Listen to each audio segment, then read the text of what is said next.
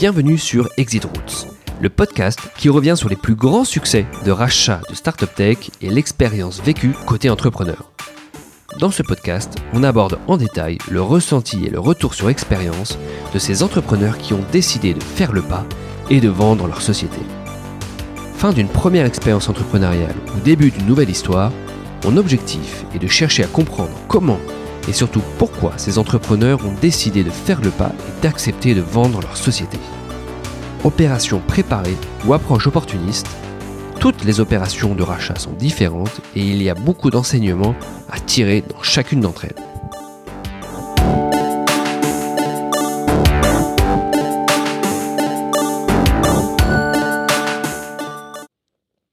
Pour ce nouvel épisode du podcast Exit Routes, je suis ravi d'accueillir Jean-Pierre Nadir, fondateur d'Easy Voyage et plus récemment fondateur de Fairmove. Bonjour Jean-Pierre. Bonjour.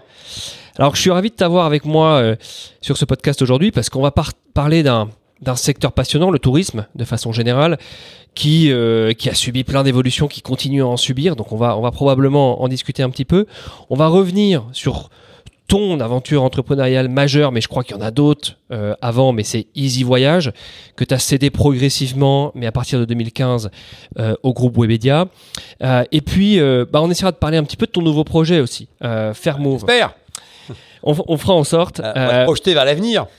Exactement, parce que c'est ton nouveau projet, c'est toujours dans le tourisme, et c'est sur des thématiques très porteuses, le tourisme responsable, et ça a une importance aujourd'hui.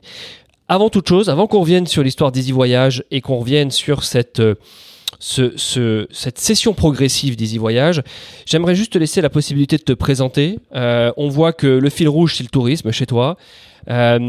Beaucoup de gens probablement te connaissent peut-être plus récemment par ta participation à l'émission sur M6. Mais est-ce que tu peux revenir là-dessus, nous dire rapidement qui tu es, d'où tu viens ? Bon, alors plusieurs précisions déjà, donc beaucoup de gens me connaissent, ça je suis pas sûr, donc je pense que effectivement qui veut de mon associé a permis donc une amplification de ma petite notoriété, mais disons que j'ai une notoriété certaine dans le tourisme en dehors, donc c'est moins vrai. Mais depuis que j'ai fait de la télé, c'est vrai que j'ai fait pas mal de selfies et que donc on me reconnaît dans la rue, on m'arrête, on me pose des questions, il y a un côté assez sympathique en fait, hein, donc évidemment puisque je suis pas poursuivi par les paparazzis. Donc pour l'instant, j'ai plutôt le côté marrant. Alors ensuite sur mon parcours, moi j'ai plutôt un parcours d'entrepreneur que d'homme de tourisme. Il se trouve que au fil du temps, donc je me suis effectivement donc dessiné donc un profil d'homme du voyage plus que du tourisme d'ailleurs, et même d'expert parce que je suis intervenu dans pas mal de médias, etc. Donc j'ai fait des essais dans l'air, j'ai fait un tas d'émissions donc autour effectivement donc du tourisme et du voyage. Parce que grâce effectivement ou à cause de toutes mes pérégrinations, mes lancements, mes créations, etc. J'ai eu une vue d'ensemble en fait assez vite de ce que le tourisme effectivement donc était, donc comportait, donc et donc j'ai rapidement eu des idées sur comment il pourrait évoluer. Donc ça, alors comment c'est arrivé ? En fait, moi j'ai créé ma première boîte donc à 21 ans, et puis à 23 ans donc j'ai rejoint Robert Laffont qui avait créé le magazine Entreprendre. Donc on est un peu dans l'idée de ton podcast, hein. Donc là on était vraiment dans les débuts un peu de l'information donc microéconomique. Donc on est dans les années fin des années 80. Donc on est dans la période tapis. Sulitzer, Cohen-Cass, enfin il y avait toute une bande de gars là donc qui incarnaient Bolloré d'ailleurs déjà à l'époque, donc il y avait toute Krasienski, enfin voilà, j'essaie de retrouver les grands personnages de l'époque, et donc qui ont permis de dépoussiérer et de décloisonner le monde de l'entrepreneuriat qui à l'époque était incarné par des fils d'eux, donc et finalement le seul modèle donc d'entrepreneuriat en France c'était l'héritage quoi. Voilà, et donc là ces gars-là ils sont arrivés avec une vision totalement différente, Borloo, enfin voilà, et ils ont complètement effectivement donc changé les modèles, et d'ailleurs ils se sont imposés comme étant des images donc de proue donc et des locomotives pour l'ensemble des étudiants en école de commerce qui jusqu'alors donc n'avaient que pour seule ambition donc de rejoindre donc des boîtes du CAC 40, et qui d'un seul coup se sont dit mais finalement créer des boîtes c'est sympa, etc. Donc voilà, donc même si Tapi était plutôt un repreneur qu'un créateur, ça a créé un mouvement. Sulitzer par contre à l'inverse, lui, avec même ses romans, a popularisé effectivement donc l'aventure entrepreneuriale. Voilà. Et d'ailleurs à l'époque, on parlait que des États-Unis tout le temps. Et puis d'un seul coup, donc on a commencé à avoir des modèles français. Et donc ça a vraiment changé. On est un peu dans la logique des blacks américains qui disent que quand Denzel Washington donc et Halle Berry ont eu un Oscar, d'un seul coup le même jour, donc parce que les deux l'ont eu en même temps, ça a montré d'un seul coup qu'on pouvait réussir dans le temps noir, quoi. C'était un peu la même chose là, c'est que on pouvait réussir en créant des boîtes, et c'était très nouveau. Et Entreprendre donc a été le magazine, un des magazines qui a cristallisé un peu donc toutes ces énergies positives. Et il se trouve que moi j'étais là le bonjour à la bonne heure, et donc je suis devenu actionnaire d'Entreprendre, donc j'avais 15%. On a développé ce magazine avec Robert pendant 2 ans. J'ai beaucoup appris parce que j'ai rencontré un tas de gens. Je me suis vraiment nourri donc de cette expérience. Et puis ensuite, à 23 ans, étant un peu ingrat, je suis parti et j'ai créé mon propre journal dans le domaine du voyage. Alors cette fois-ci, donc alors pourquoi le voyage? Parce que vraiment le hasard de la vie. Donc j'ai été contacté par les gens de VSD, donc qui voulaient racheter un magazine d'aventure. J'ai commencé à regarder ce magazine d'aventure et j'ai vu qu'à côté de l'aventure, il y avait un marché énorme, non couvert sur l'angle pratique, qui était le voyage. Et donc j'ai décidé de lancer un magazine de voyage pratique. Donc Voyager Magazine, voilà, avec un nom qui permettait de bien comprendre le concept. Et ça a été mon premier lancement. Donc tout seul, comme un grand. Et puis après, autour de ça, donc j'ai créé pas mal de magazines, puisque j'ai créé un petit groupe qui rapidement est rentré dans les 15 premiers groupes de presse magazine français, en l'ayant quasiment autofinancé en totalité, avec donc des hauts et des bas, parce que dans la presse, quand tu gagnes très lentement et très peu, et quand tu perds très vite, donc et beaucoup. Et donc c'est un métier à haut risque, donc c'est vraiment la conduite donc sur glace avec les yeux fermés. Mais bon, je me suis accroché.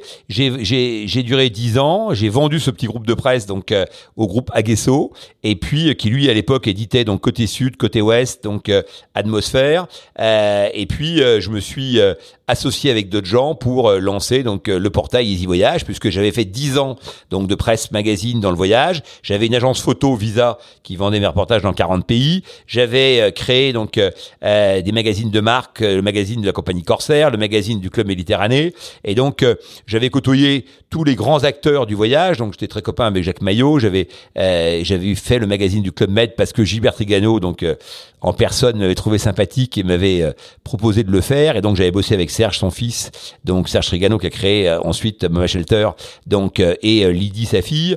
Voilà. Et donc en fait, mon parcours donc a été effectivement donc assez centré sur le tourisme, mais finalement avec au départ c'est plutôt donc un hasard de l'histoire. Donc par la presse et les médias et l'information, c'est aussi un fil conducteur de mon parcours, et par la volonté, donc par des rencontres, et par la volonté en fait d'exploiter tout ça dans une logique donc de démarche intellectuelle, d'intuition, de créativité, de volonté donc d'aller voir un peu plus loin ce qui se passe, quoi, et de permettre aussi aux autres d'en faire autant.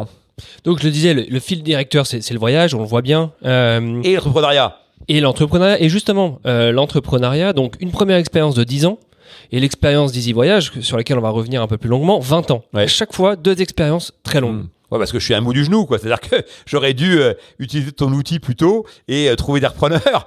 Donc c'est vrai que ça a été à chaque fois donc des expériences assez longues. D'abord parce que je pense que quand on part de zéro, donc on peut difficilement penser que ça va aller très très vite. Donc je crois que l'entrepreneuriat, donc c'est pas la Star Academy, quoi. Donc il suffit pas effectivement donc d'être repéré à la télé, donc pour pouvoir faire une carrière. Donc voilà, un artiste, ça se construit dans la durée. Et d'ailleurs, en fait, ces émissions, The Voice, etc. Elle caste les types qui chantent depuis déjà 10 ans, 12 ans, etc.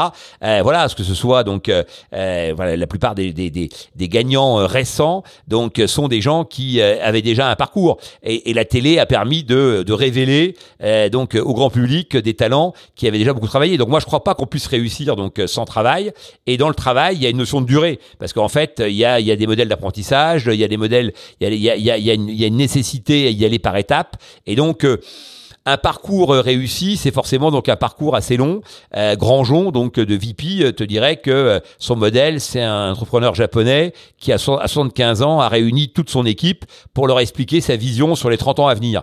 Voilà. Et donc je pense qu'il y a des gens qui meurent à leur bureau et qui sont les hommes d'une seule boîte. Moi, ce sera pas mon cas, mais malgré tout, j'aurais eu une expérience assez longue. Donc on comprend ce que tu nous dis, mais à la fois les émissions de télé, les nouvelles émissions de télé étaient des catalyseurs pour ces artistes qui travaillaient sur leur talent depuis longtemps. De la même manière, dans l'entrepreneuriat, le secteur et la maturité du secteur, la maturité des financements et la maturité des deals M&A étaient aussi différents. Alors comment tu compares un peu la période actuelle ou les dernières années avec la période où tu as entrepris deux périodes qui sont radicalement différentes avec rien à voir. Moi, quand j'ai dit, enfin, je sais pas si tu te rappelles de ce bouquin de Seguela, donc dites pas à ma mère que je suis dans la pub, elle me croit pianiste dans un bordel. Donc moi, c'était exactement ça. Quand j'ai dit à ma mère que j'allais créer une boîte, d'ailleurs la première fois que j'ai créé une boîte, donc que j'ai créé une activité, c'était pas une boîte, donc je m'étais inscrit, donc je m'étais simplement inscrit donc pour payer ma TVA, etc. C'était pas travailleur indépendant à l'époque, mais c'était un peu la même idée. Et j'avais expliqué à ma grand-mère donc ce que j'allais faire, et elle m'avait dit mais quand même, si c'était si simple, d'autres l'auraient fait à ta place. Et donc moi je suis issu d'un monde où à l'époque tout le monde disait mais non, c'est réservé à une caste, il y a que des gens qui sont déjà dans le business qui peuvent faire du business. Il faut des moyens, il faut du capital, il faut des capitaux. Donc déjà quand on n'a pas, t'as strictement aucune chance. Et effectivement pour trouver des financements, c'était impossible. Mon époque était une époque où les fonds d'investissement s'intéressaient à toi quand tu avais 3 bilans positifs et que tu pouvais effectivement donc traduire une trajectoire donc très clairement déjà établie. Et donc les fonds de seed qu'on connaît aujourd'hui, donc évidemment, et les séries A, les séries B et tout ça qui s'enchaîne, etc. Il y avait rien de tout ça. Donc d'ailleurs, quand on présentait, etc. Donc des projets, on n'avait pas tout ce laïus du why, de la raison d'être, etc. Donc on a aujourd'hui américanisé, marketé complètement tout ça, et ça va ou ça allait très vite, puisqu'on va voir maintenant la période dans laquelle on rentre si les choses sont toujours aussi fortes, donc en matière où est aussi rapide et aussi facile. Je crains que non, malheureusement, mais toujours est-il que aujourd'hui il y a eu une accélération et c'est aussi dû à Macron. Je pense que de ce point de vue, donc la French Tech, donc ça doit beaucoup au président et à cette vision et à cette volonté de créer un maximum de valeur et de ne pas la laisser partir aux États-Unis. C'est vrai qu'on a souvent été nous des pionniers en matière de business donc en France et qu'on s'est fait en général donc dépasser, pour ne pas dire défoncer, par les Américains ou les Japonais. Et donc on a inventé en fait les grandes inventions mondiales, le cinéma, le moteur à explosion, la cellule photoélectrique, donc qui a fait qui est à l'origine de la photo, etc. Donc, tout ça c'est français, la puce, c'est français, etc. Et à la fin, les grandes applications, elles sont jamais chez nous. Donc c'est vrai que Macron a voulu rompre avec ça, a fait venir un tas de fonds d'investissement, a libéré complètement les énergies. On parle quand même d'une époque juste avant des pigeons où on devait raser gratis, donc tous ceux qui allaient essayer de créer de la valeur, quoi. Donc là, on est passé dans un monde totalement différent où on valorise ceux qui créent de la valeur et on les aide effectivement donc à le faire, et on a réuni en plus des masses d'argent à disposition. C'est sûr que ça change complètement l'ADN du secteur, et tant mieux. Et moi, modestement, avec l'émission d'M6 qui veut de mon associé, je participe un peu à ce mouvement, en investissant dans des startups et en aidant les jeunes donc à se développer. Non, c'est vrai que c'est totalement représentatif de ce que tu décris. Comme tu le sais, l'objectif du podcast, c'est vraiment de revenir sur à la fois l'expérience entrepreneuriale, mais surtout aussi l'aboutissement qui souvent est un exit. Et tu nous l'as dit, ta première expérience entrepreneuriale, c'est a résulté sur un exit, un premier exit. Ouais. Alors l'idée c'est de passer plus de temps. J'en avais fait déjà une avant, parce que avant j'avais créé la première entreprise de livraison de pizza à domicile à Paris. Donc en Europe même personne ne faisait ça. Donc je suis le premier qui ait lancé ce mouvement, et j'ai fait aussi un exit. J'ai vendu donc un entrepreneur à succès de l'époque qui s'appelait André Bernard, qui était un type assez génial et qui a acheté la boîte. Pas pour les performances qu'elle avait, parce que franchement donc on démarrait, j'ai fait ça pendant 1 an, donc et il l'a acheté parce qu'en fait il a trouvé génial l'idée que avant 90 quoi, donc là on est en 88, on rentrait chez les gens pour livrer quelque chose, et à l'époque en fait personne rentrait chez les gens, c'est-à-dire que les portes étaient fermées, les codes étaient empêchés de rentrer, et il y avait des trucs marqués sans, on voulait pas distribuer de pub dans les boîtes aux lettres, et donc avoir la bienveillance des gens pour rentrer chez eux parce que tu livrais un produit qu'ils attendaient, il s'est dit c'est génial, je vais pouvoir faire un truc avec ça. Voilà. Et donc le mec était dans un modèle de vision. Et moi, j'étais un peu scotché parce que ce qu'il faut bien rappeler et expliquer aux gens qui nous écoutent, donc même s'ils sont certains ont dépassé un stade de maturité assez conséquent, quand on crée des boîtes, en général, on a un problème de BFR assez vite, quoi. Et donc tout le monde pense que plus la boîte marche, plus l'argent rentre. Donc c'est vrai, mais souvent en décalage avec tes dépenses. Et donc le souci du financement à mon époque était un souci réel puisque on ne finançait que les gens en réussite. Et donc les banques, évidemment, ne prenaient pas de risques et n'adhéraient pas à une stratégie qui était d'expliquer que on allait là, certes, on perdait, mais que demain on allait gagner, quoi. Donc et donc rien que le BFR était un vrai problème, quoi. La trésorerie donc était un sujet permanent. Et donc voilà. Et donc moi j'étais un peu scotché parce qu'un four à pizza ça valait cher, que je pouvais pas financer les capex uniquement sur l'exploitation. Et donc donc la première fois j'ai eu un four gratuitement parce que j'avais sympathisé avec le mec. Il m'avait pas gratuitement, il m'avait fait un paiement donc à mon bon vouloir en fonction de mes possibilités. Enfin au deuxième centre donc ça marchait plus. Et puis surtout donc après il fallait acheter des scooters, au début j'avais topé avec deux petits gars du quartier qui avaient leur scoot et je dis écoutez on prend vos scouts et vous devrez avec ça je vous paierai un peu plus, etc. Mais après il fallait bien investir et puis après il me fallait un pizzaiolo et puis le premier tu peux effectivement trouver un deal avec le mec, mais après au deuxième il faut normaliser, etc. Bref, et je voyais bien que j'étais court des pattes arrière et que plus ça allait se développer, plus j'allais effectivement donc patauger. Et donc bon voilà, Bernard m'a sauvé la mise entre guillemets, donc en rachetant les deux centres, en faisant un troisième. Et puis ensuite lui aussi donc il a vendu parce que est arrivé Pizza 30. Moi en fait j'avais commencé à comprendre que mon heure était passée quand en fait Pizza 30 est arrivé, pas Pizza 30 à l'époque, donc c'était ça avait un autre nom, mais ils l'ont racheté. Et donc eux ils mettaient 1 million d'euros par centre, 1 million de francs par centre, et moi j'avais fait tout avec 50 000 balles, et 50 000 balles que j'avais gagné donc en faisant un truc de restauration où je livrais en B2B les boîtes. Voilà. Donc moi j'ai fait un premier exit assez tôt, mais qui va pas rapporter grand chose, mais qui va quand même donner un peu d'argent et surtout qui m'a appris un peu. Voilà, j'ai eu toutes les facettes en fait assez vite. Donc j'ai fait une révolution 360 finalement en très peu de temps. Et puis alors après effectivement donc la presse ça a été 10 ans et puis après Easy Voyage tu l'as dit 20 ans. Tu l'as mentionné, sur le premier exit, il y a un facteur compétition qui, je crois, s'est un peu reproduit, ou en tout cas, c'était une des problématiques que tu avais à l'époque avec Easy Voyage. Tu nous as également parlé d'une logique de M&A, tout simplement pour avoir d'autres capacités de financement et de développement, on comprend. On a fait plein, sur Easy Voyage, j'ai fait 3 LBO. Donc, on va y revenir justement. Avant qu'on y revienne et qu'on parle de Easy Voyage, est-ce que si tu avais quelques enseignements à tirer, quelques éléments à nous faire savoir que tu as appris pendant ces 2 premiers exits avant Easy Voyage, qui t'ont aidé sur Easy Voyage, est-ce que tu en aurais en tête que tu pourrais mentionner ? Moi, je pense que la problématique de l'exit, donc la principale problématique, c'est le timing, quoi. Et donc, c'est toujours très compliqué de savoir est-ce qu'on est trop tôt, trop tard. Donc, alors trop tard quand tu le sais, donc en général. Donc là, faut être malin.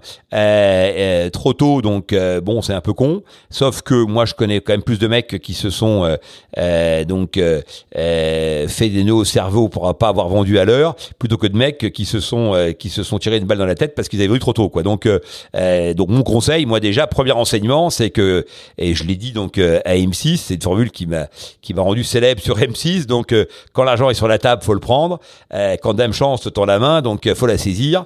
Je pense que effectivement, quand tu as la possibilité de réaliser, faut pas forcément hésiter très longtemps. Voilà, donc ça c'est mon premier enseignement. Pourquoi ? Parce que c'est très dur de créer de la valeur, et c'est encore plus dur que cette valeur en est pour quelqu'un d'autre que toi.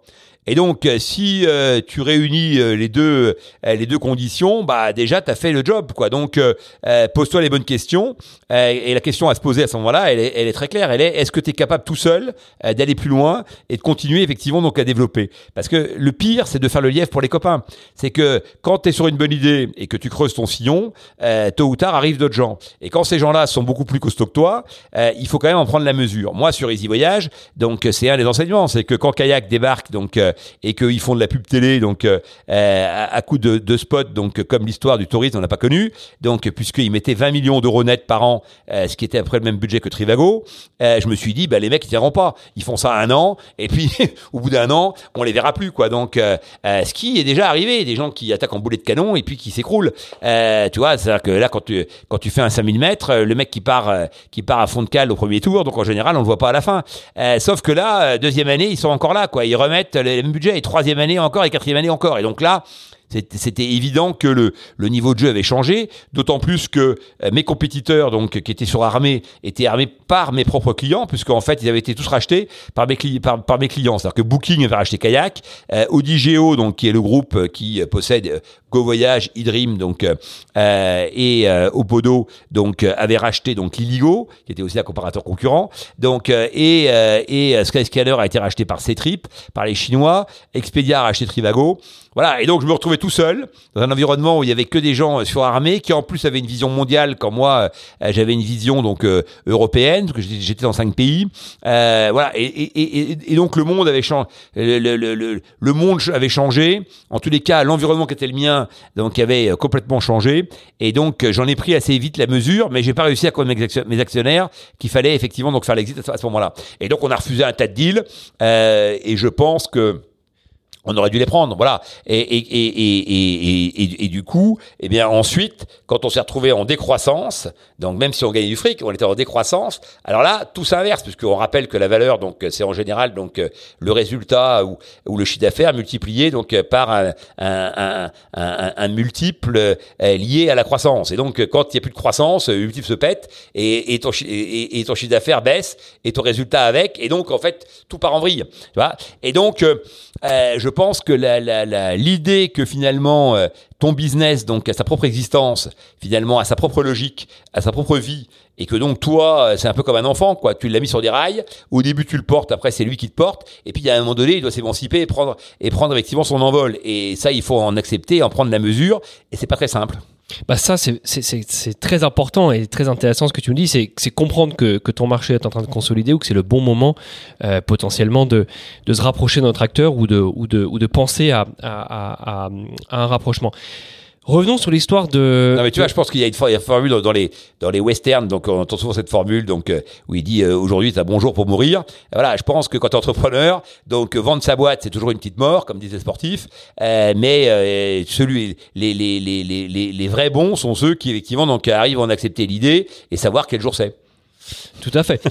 Revenons sur l'histoire entrepreneuriale de Easy Voyage, parce que tu nous l'as dit, il y a eu des rebondissements, ça a été une session en plusieurs temps, il y a eu des deals ratés. Alors déjà, repartons du départ. Au tout départ, des ratés, des deals pas faits. Des deals pas faits. Ouais, parce que ratés non, puisqu'on n'a même pas négocié. Donc des deals pas faits. Ouais. Au tout départ, tu lances Easy Voyage 2001. Explique-nous. 2002. Explique-nous. Non, 2000. Donc je crée Easy Voyage en 2000 et j'ouvre en 2001. Donc tu crées Easy Voyage en 2000, tu ouvres en 2001. Pour rappel, mais je pense que tout le monde connaît Easy Voyage, c'est un comparateur notamment de vols, de billets d'avion, d'hôtels, etc. Donc il y a Kayak, on les connaît tous désormais. Kayak, tu vois, il arrive en 2000 sur le marché français, il arrive en 2010, tu vois. Donc, justement, alors explique-nous pourquoi en 2001, tu te mets à lancer Easy Voyage, un comparateur. Qu'est-ce qui fait que tu te lances? Comment tu te lances? Comment ça se passe le début d'Easy Voyage? Je suis assez visionnaire, hein, donc il faut dire ce qui est. C'est-à-dire que moi, alors d'abord, j'ai un associé, donc les frères Giudicelli. Donc j'ai un associé, j'ai 2 associés. Donc au départ, les frères Giudicelli et même un troisième qui est Frédéric Chevalier, donc qui est décédé donc depuis, qui était donc le patron, le fondateur du groupe Aiko, qui à l'époque était une boîte en pleine bourre, qui était une boîte de communication, qui produisait des outils donc au service de la distribution. Et donc il avait déjà lui une vision un peu techno, et les frères Giudicelli, ils avaient un groupe de presse très techno, puisque tous les canards donc parlaient d'informatique. À l'époque c'était la presse informatique, donc on n'était pas au digital, mais ils avaient une vision très clairement du digital. Et moi j'avais une petite expérience, parce que j'avais depuis 96 commencé à échanger les documents, en l'occurrence des photos, donc avec mes différents partenaires dans le monde, et j'ai récupéré des documents donc aussi pour mes journaux, et donc voilà, j'avais commencé à toucher l'outil donc et à comprendre que ça allait complètement changer donc les paradigmes. Donc du coup, Moi, j'avais cette vision du voyage. Les deux autres avaient un certain nombre d'atouts et on a commencé à réfléchir. Alors Chevalier lui m'a dit, écoute, moi je m'en fous, je mets avec toi quel que soit le projet. Bon, donc ça c'était déjà très flatteur. Donc et puis les frères Giudicelli, eux ils me connaissaient bien aussi et ils m'ont dit, bah non, nous on vient avec toi. Dans le voyage, on va faire un carton, etc. Et voilà. Et on a commencé à réfléchir à ce qu'on allait faire. Donc moi je me suis dit, bah les tuyaux, il faudra bien les alimenter. Donc avec quelque chose. Donc on a réfléchi au contenu. Bon voilà, on venait de là, donc c'était assez clair pour nous. Moi, c'était clair, si tu veux, que le voyage allait complètement changer donc sous la houlette effectivement du digital, parce que en fait il y avait deux raisons majeures à ça. Tous les secteurs seraient touchés, mais le voyage particulièrement. La première, c'est que dans le voyage, en te déplaçant, tu t'as pas d'avantage particulier. Quand tu te déplaces dans beaucoup de domaines, donc y compris évidemment dans le retail, etc. Les produits, tu les vois, tu les touches. Tu peux les essayer, etc. Donc le voyage, tu te déplaces en agence, tu le touches pas, tu le vois pas, tu peux pas l'essayer. Donc globalement, c'était un domaine où, à partir du moment où c'est totalement dématérialisé, il y avait finalement plus d'intérêt au digital quasiment, donc à l'agence physique, quoi. Bon, donc et en plus, si tu veux, les bases de données donc pouvaient être évidemment à l'infini, alors que dans l'agence, la connaissance humaine, donc elle a vite ses limites. Voilà. Et donc je me suis dit, sur les contenus, ça va clairement tout changer. Et puis le deuxième domaine, donc, c'est que tu allais pouvoir voir l'évolution des prix. C'est-à-dire que jusque-là, t'entendais parler d'un prix, t'allais dans une agence, puis t'en faisais une deuxième, puis une troisième, bon, pour essayer de trouver ton tarif. Et t'avais aucune information autre que le catalogue et l'évolution des prix et le Figaro ou le Parisien qui mettait une petite page bon plan et qui disait, tiens, telle agence, il y a des billets à pas cher, etc. Bon, et donc t'y allais. Et là, t'avais une nana qui se grattait la tête et qui disait, ben non, ce billet-là n'existe pas. Et donc, il est à 2 fois plus cher. Ah bon, et puis il reste plus que 2 places. Est-ce que vous les voulez? Et donc, en général, donc, tu as tendance à les prendre, et l'affaire était réglée. Et donc là, d'un seul coup, tu allais voir tous les prix de toutes les destinations, l'évolution des tarifs, etc. Et comme le voyage est un domaine dans lequel les prix, comme on le sait, effectivement, donc, varient beaucoup, puisque tout le modèle est basé justement sur le fait qu'on fait varier les prix en fonction des taux de remplissage, eh bien, clairement, le fait de visualiser ça allait changer complètement les choses. Et donc, le comparateur arrivait effectivement à ça, d'autant que jusqu'alors, on pouvait difficilement comparer les choses, puisqu'il fallait aller voir 15 agences de voyage, récupérer les brochures, les étaler sur ta table de salon et commencer à découper en disant, bah tiens, là j'ai trouvé un circuit. Alors le circuit Vietnam, donc là il est à 7005. Ah oui, mais là en l'occurrence je parle en francs. Ah oui, mais il y a que 6 nuits, alors que moi j'ai le même à 7008, mais j'ai 7 nuits. Enfin bon, etc. Et donc la comparaison et l'information allait être une révolution dans le domaine du tourisme, et donc c'est là-dessus qu'on est parti pour créer effectivement donc le portail Easy Voyage. Alors moi j'y connaissais rien en techno, les autres un peu plus mais pas grand-chose non plus. Je parle des technos qui permettaient d'aller de créer tout ce qu'on avait besoin de créer. À l'époque, il y avait des outils qui commençaient déjà donc à se mettre en place, type vignette pour gérer les contenus. Il y avait des standards qui commençaient donc à apparaître. Et donc on a commencé à surfer là-dessus. On s'est rendu compte que tout ça, c'était un peu du pipeau et que ça marchait effectivement mieux dans les notices, donc les présentations à l'américaine, que dans la réalité, donc de la mise en œuvre. Et donc, on a tout bazardé et on a tout redéveloppé donc en open source. Et et ça a été une prise de risque majeure. Et là, comment j'ai réussi ce coup-là? Enfin, comment j'en suis arrivé à cette conclusion? C'est que j'ai négocié donc avec la SS2I qui développait le site. J'ai négocié de mettre un mec à moi dans les équipes et qui participe donc à tous les développements. Et donc voilà, au bout de 3 mois, on s'est dit, mais attends, mais nous, leur truc c'est trop lourd, ça marche pas, etc. Et donc on a basculé sur autre chose, voilà. Et donc ça a été une comme souvent dans mes expériences, donc tu te lances et puis chemin faisant, t'essayes de faire preuve d'agilité, d'adapter, de décoder ce qui se passe et d'en tirer les conclusions les plus fines. Donc on comprend l'idée de départ, on comprend le contexte, c'est aussi le contexte d'Internet, l'explosion d'Internet, etc. Donc effectivement... Pas l'explosion. Tu sais, 2000, t'as l'explosion médiatique de l'Internet. Juin, donc 2001, t'as la fin de la bulle, donc ça explose complètement. Et pendant 3 ans, tu remballes tout, il n'y a plus un mec qui parle de rien. Et donc ça a été très compliqué. Il se trouve que nous, donc on a eu de la chance, ou en tous les cas on a été courageux, c'est que j'ai retiré dans mes expériences donc de développement B2C, j'ai retiré une un élément effectivement donc d'expérience qui est que quand c'est dur en B2C, que tu n'arrives pas effectivement donc à avancer assez vite, alors essaye de financer par le B2B. C'est-à-dire que souvent, tu développes de l'expérience, de l'expertise, des contenus, des fois des logiciels. Enfin, et donc ça, tu peux être à la disposition de tiers, que ça peut intéresser et ça permet de financer donc le reste. Voilà. Et donc j'ai fait ça avec Easy Voyage. Easy Voyage, donc il n'y avait pas de marché au début. Surtout qu'il faut rappeler que je me lance donc au moment du 11 septembre. Hein, donc évidemment, là il n'y a plus un voyageur dans le monde. Donc moi je fais un site internet pour dire aux gens où aller quand plus personne ne cherche à se déplacer. Donc et qu'en plus il n'y a plus l'internet, puisque de toute façon ça a un peu explosé. Donc ça a été compliqué. 2000, donc 2000 j'ai bouffé tout le capital. 2001 je pensais que j'allais faire du chiffre d'affaires, j'en fais pas. Et donc c'est compliqué. Et donc là je développe le B2B. J'ai 16 personnes et je dis qu'est-ce qu'on sait faire? Des contenus, d'accord. Donc on va proposer des contenus à des gens. Et donc on a fait un magazine pour l'acteur digital de l'époque qui se développait à fond, qui s'appelait Partir pas cher. Donc et qui lui malgré le 11 septembre continuait à se développer parce qu'il avait des prix extrêmement attractifs comme son nom l'indique. Donc il avait un peu disrupté complètement le modèle classique des agences de voyage et des producteurs de voyage, des tour opérateurs et il avait préempté complètement tous les territoires, donc Wanadoo, tout ça, donc était Yahoo à l'époque, AOL, etc. Il achetait tous les inventaires de pub, il était partout, on voyait que lui et il concrétisait au téléphone. Donc en fait il n'était pas vraiment digitalisé, il chopait les mecs par le digital et ensuite voilà, il concrétisait au téléphone. Et quand tu avais un vendeur de Partir pas cher, tu avais du mal à ne pas signer. Donc à t'en dépêtrer. Donc lui, il était un peu en réussite et donc moi qui étais plutôt en échec, donc je lui ai dit écoute, si tu veux je fais ton magazine. Enfin c'est même lui qui m'a proposé de le faire. Voilà, je suis allé le voir un jour donc pour déjeuner avec lui. Je me suis pointé à 13h. Il était en banlieue parisienne, du côté d'Arcueil il m'a reçu à 14h et on s'est quitté à 23h quoi. Et en fait, je dis ça pour dire quoi? Pour dire que c'est le premier client en fait là.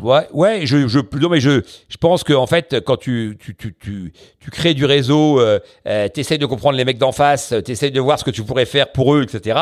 Il se passe des trucs quoi. Donc voilà, les choses tombent pas du ciel. Donc quand t'es en situation difficile, il y a une règle, c'est sortir pour faire des rendez-vous, pour aller voir des gens, pour démultiplier les contacts. Voilà, et tu t'exposes, tu exposes, et normalement il se passe des trucs. Et si t'es pas con et que tu arrives à décoder, tu peux effectivement donc trouver des moyens effectivement de te ressourcer. C'est ce qui s'est passé pour moi. J'ai fait donc ce portail, j'ai fait donc les contenus de Wanadoo parce qu'il m'avait proposé de le faire. Je voulais pas le faire parce que évidemment je me disais on va être concurrent. Mais quand j'ai vu que je décollais pas, j'aurais dit c'était une super idée votre truc. On va pouvoir effectivement donc avancer là-dessus. Donc tu vois, il faut pas avoir peur effectivement donc de battre sa coulpe, hein. Donc ça moi je l'ai beaucoup fait. Donc je pense que l'entrepreneuriat, donc on te dit tout le temps que voilà il faut un ego affirmé, etc. Parce que tu dois vaincre un certain nombre de choses, de résistance. Et pour ça effectivement donc il faut un ego affirmé. C'est vrai, mais il faut aussi douter. Et il faut aussi beaucoup d'humilité. Et donc, en fait, c'est en ça que c'est compliqué. C'est que tu additionnes un certain nombre, effectivement, donc, d'éléments de qualité contradictoires. Donc, et donc, c'est là encore, c'est une question de cocktail et d'équilibre. Bon. Toujours est-il que quand tu sens que t'es cuit et que t'as besoin d'un truc, si tu veux, vas-y, quel que soit le prix à payer. Moi, le gars en question, c'est un gars pour qui j'avais pas une grosse estime. Donc, très franchement, pour revenir en arrière, et que j'ai trouvé au fil du temps assez génial. Mais au début, du haut de mon arrogance, du mec qui allait faire du digital et qui allait tout révolutionner, le type qui créait du contact et qui derrière opérait par téléphone, pour moi c'était un ringard. Bon, et après j'ai vu qu'en fait c'était plutôt un génie. Donc que le mec il avait vraiment et on est devenu hyper potes et on est encore potes et maintenant je suis actionnaire de sa nouvelle boîte. Donc alors qu'il a 75 ans, quand je dis ça, donc ça veut dire que voilà, le gars continue à entreprendre et voilà, et on a passé des soirées, etc. Mais au départ il m'humiliait, il me faisait venir à n'importe quand pour des trucs à la con parce qu'une photo était moche, etc. Enfin bon, voilà, et donc mais c'était le prix à payer. Donc j'ai payé ce prix-là et j'ai payé le prix du fait que quand t'es pas en position de force, c'est pas la peine effectivement donc de faire le malin. Donc ça, c'est le début d'Easy Voyage. Ouais, mais j'en ai fait plein. Après, j'ai fait le portail des tours opérateurs. Donc, c'était encore autre chose. Ça, c'est que les tours opérateurs n'étaient pas encore prêts. Donc, il n'y avait pas de normes d'échange d'informations entre eux. Ils avaient tous des vieux AS400, donc évidemment, qui étaient des mondes fermés. Et donc, là, on allait aller vers des mondes ouverts. Et donc, comment on définissait un catalogue de Théo? C'était quoi la norme qu'on allait mettre en place? Et donc, le syndicat, enfin, l'association des tours opérateurs m'a proposé de le faire. Et là encore, j'ai dit non au début. Puis après, je me suis dit, mais oui, parce que comme ça, je vais à la fois donc pouvoir me plugger plus tard sur ces inventaires-là, et puis je vais gagner de l'argent donc à faire ça. Et donc, moi, j'y connaissais rien, ou pas grand-chose. Mais comme je suis malin, je m'y suis mis, quoi. Et donc, chemin faisant, j'ai compris, et puis j'ai exécuté, et puis on a plutôt bien marché, puisque aujourd'hui, donc, il y a une norme qui fonctionne très très bien, et donc je suis donc à l'origine. Et donc ça m'a aussi nourri. Et puis j'ai fait donc des newsletters donc pour des offices de tourisme. J'ai vendu des photos, voilà. Bref, j'ai refait un peu différentes choses. Et en 2002, donc j'ai fait 80% de mon chiffre d'affaires en B2B. Donc, et 20% en B2C. En 2003, l'inverse, 80% donc en B2C. Et là, c'était parti. Et à partir de 2004, je coupais le B2B en disant, c'est chiant ce truc-là. Faut être concentré sur le B2C parce que c'est là qu'elle a la valeur. Parce que c'est clair que la création de valeur maximum, elle est évidemment en B2C, pas en B2B. Et donc dire, je finance le B2C qui sera donc le multiple le plus fort par le B2B, c'est une alchimie qui marche bien. Et alors, comment on passe comme ça d'une activité de B2B en B2C en si peu de temps ? Je faisais les deux. Donc, mon portail continuait à exister. Donc, je produisais les trucs pour des tiers, mais dont des briques me servaient à moi. Quand je faisais le magazine de Partir pas cher et qu'on faisait des papiers donc sur telle ou telle destination, je récupérais une partie des contenus, etc. Donc, j'avais une capacité à resyndiquer donc pas mal de choses. Donc, ça m'a permis de continuer à enrichir mon portail. Et donc, à un moment donné, le marché est parti. Moi, je me rappelle, pour nous, c'était clairement donc... La première bascule, c'est juin 2003. Donc, c'est le premier mois où on gagne du fric en B2C. Voilà. Donc, et la deuxième bascule, donc, c'est janvier, donc, 2004, où là, vraiment, le site décolle, quoi. Donc, là, le trafic arrive, donc, de partout. Et le site décolle. Et je fais un mois de janvier exceptionnel. Donc, pour nous, évidemment, en volume de clics, je commence à faire des 20 000 clics par jour sortant. Je vends des clics, donc, à 0,50. Donc, ça commence à faire de 10 000 balles, 10 000 euros par jour. Voilà. Donc là, il y a un vrai début de réalité. Donc en 2004, d'ailleurs, je gagne 500 000 euros. Donc je fais 500 000 euros d'EBITDA. Voilà. En 2005, je fais 1,5 million. Puis après, je fais 3 millions. Et donc après, voilà, il y a une accélération qui est absolument fantastique. Et donc entre je vends des photos donc à l'unité à la sortie du métro et je fais 500 000. Il s'est passé à peu de temps puisque j'avais les différents fers au feu. Et donc je poussais mes différents wagons. Voilà. Donc de la même manière. Et là, tu nous parles d'EBITDA et tu nous parles pas de croissance de chiffre d'affaires. Donc on voit que ça va à une vitesse quand même assez folle, que ça décolle. Et tu nous l'as dit, l'histoire en fait de d'Easy Voyage a été ponctuée par des LBO. Et je crois que le premier LBO, en fait, il arrive super tôt, 2006. Ouais.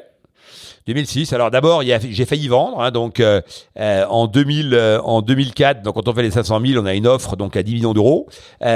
Et je réfléchis et à l'époque j'ai 33% du capital parce qu'après je suis remonté donc les différents LBO m'ont relevé, mais donc à l'époque là on était un tiers donc à 3 comme je l'ai dit tout à l'heure et donc je refuse. Voilà. Donc et le gars qui veut racheter donc tout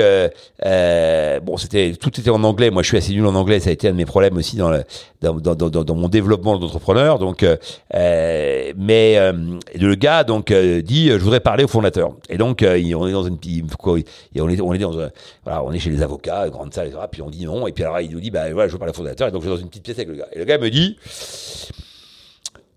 vous refusez donc 10 millions d'euros. Bon, ok. Il me dit donc vous avez 33%, donc vous avez j'ai 3 millions et demi quoi. Donc il me dit oui, ok, c'est ça. J'ai là parce que là c'est assez simple.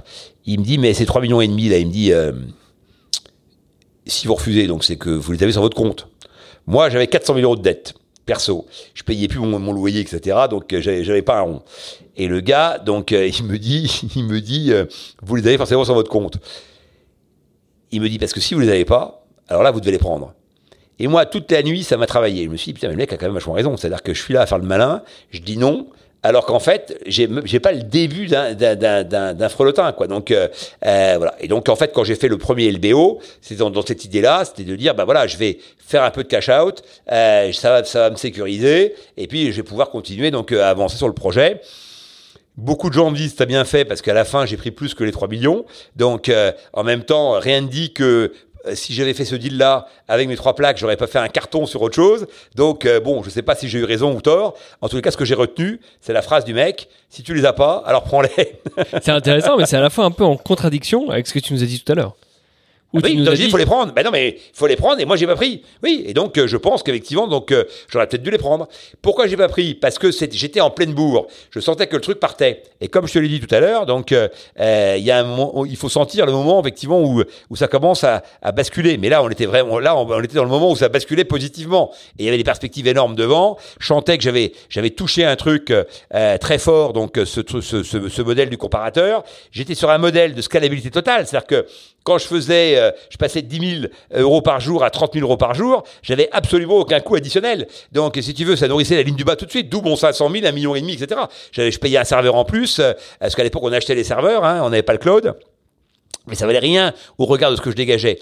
Et donc, j'ai été dans une espèce d'euphorie. Alors, je me rappelle une fois, je suis en République dominicaine, je fais le tour en bagnole, pour visiter des hôtels. Et le soir, je me prends une super piole, donc au Sofitel, et à Santo Domingo. Voilà. Et il y avait, donc c'était le début des Sobed. Donc il y avait le Sobed avec la couette et tout. C'était une espèce de moment assez magique de confort personnel. Voilà, où je me disais, en plus, quand je me suis réveillé en pleine nuit et je me suis dit, putain, pendant ce temps-là, il y a du clic qui tombe. Parce que j'avais toujours fait des métiers où en fait tout reposait sur mon énergie à moi. Et donc si j'étais malade, si je dormais, si je partais en vacances, alors il se passait plus rien.